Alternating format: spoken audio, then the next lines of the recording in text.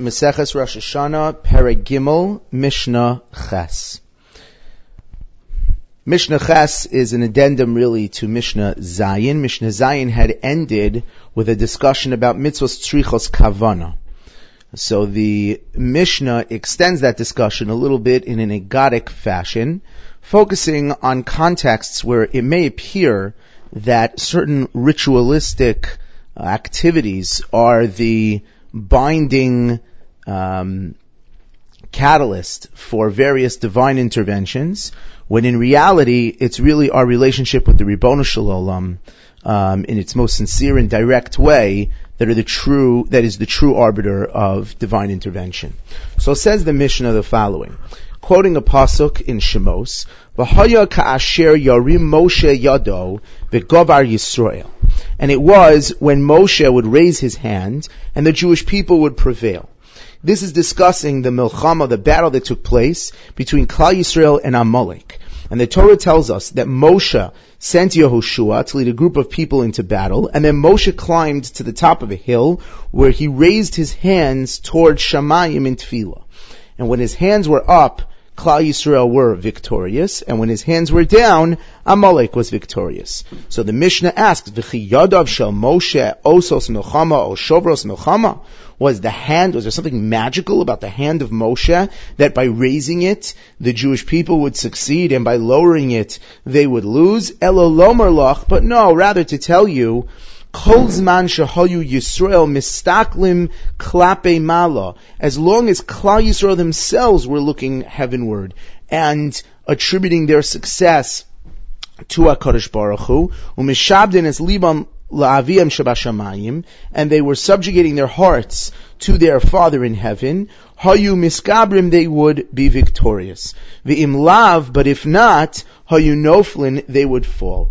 So Moshe's raising and lowering of his arms was almost a manifestation of what was going on in the hearts of Klal Yisrael at the time.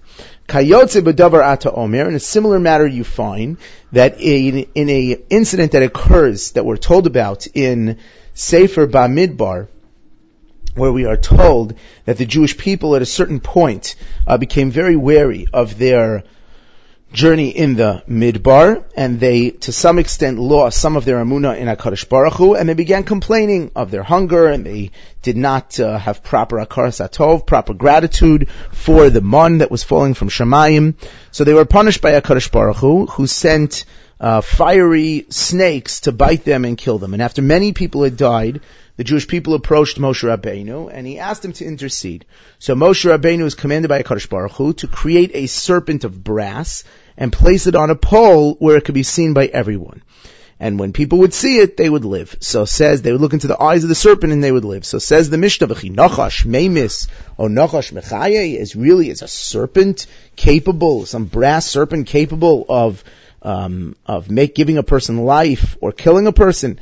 But rather, says the Mishnah, Ela bizman she'Yisrael mistaklin klape mala u'mishabnas livin lavian shabashamayim, when the Jewish people would look heavenward and they would subjugate their hearts to their Father in heaven, hayu misrapin, they would be healed. V'im lav hayu nimokin, if they would not do so, they would ultimately perish. Then the Mishnah returns to its halachic discussion, and the Mishnah says, Cheresh, a person who is deaf, Shoteh, a person who is cognitively limited, V'katan, or a minor, ein motziin es arab midei chovason, cannot be motzi, cannot include somebody else, cannot perform a mitzvah on behalf of the tzibur, of the congregation, cannot, by this the Mishnah means cannot perform a mitzvah on behalf of any individual, either in the congregation.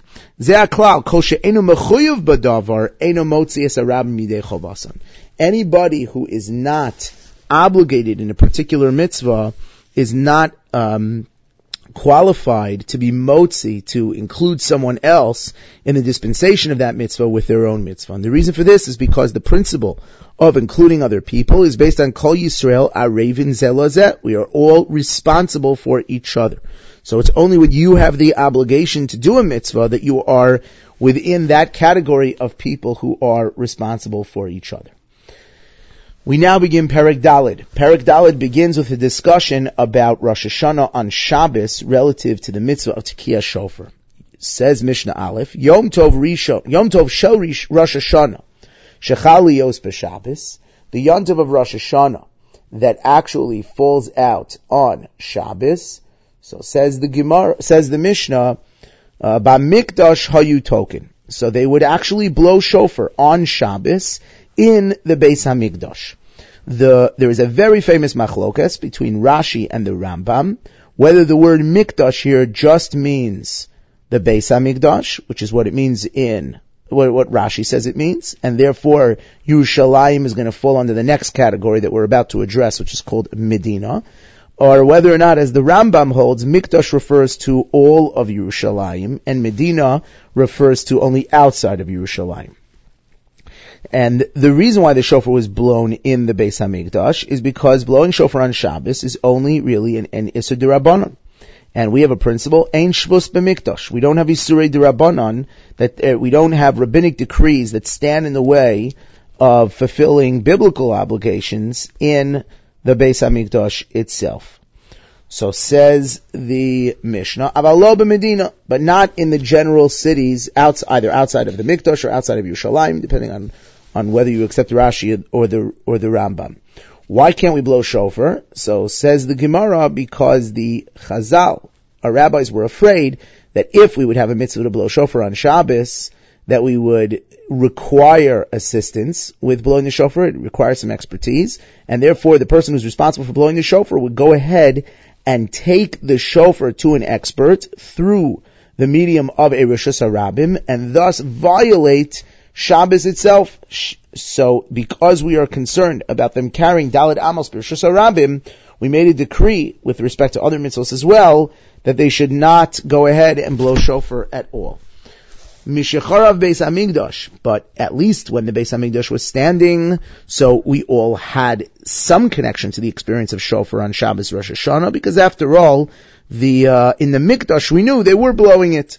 But once the Beis HaMikdash was destroyed, so now no one's blowing shofar on Shabbos. So Mishacharav Beis HaMikdash, Hiskin Rav Yochanan ben Zakkai. So one of the takanas that Rav Yochanan ben Zakkai made, following the destruction of the temple, in order to preserve many of the elements of the temple experience for the Jewish people in their Golus experience, so he made a takana that we're going to blow shofar on Shabbos anywhere where there is a bona fide bezdin. If there's a bezdin, then we're not worried that the community will be so unprepared that the individuals responsible for blowing shofar will not be adequately trained and therefore require to take the shofar to an expert, but rather we're pretty sure that everything will work out just fine. Amar Rabbi Elazar, says Rabbi Elazar, Lo Izkin Rabbi Yochanan ben Zakkai Elo B'Yavne Bilvad. So there are two versions of what the takana of Rabbi Yochanan ben Zakkai was. Either it was any place where there is a bezdin. Rabbi Elazar felt that no, the takana of Rabbi Yochanan ben Zakkai was only in Yavne, where there was actually a Sanhedrin of 71 judges. And that's where the shofar can be blown, and we don't have to worry about anything else.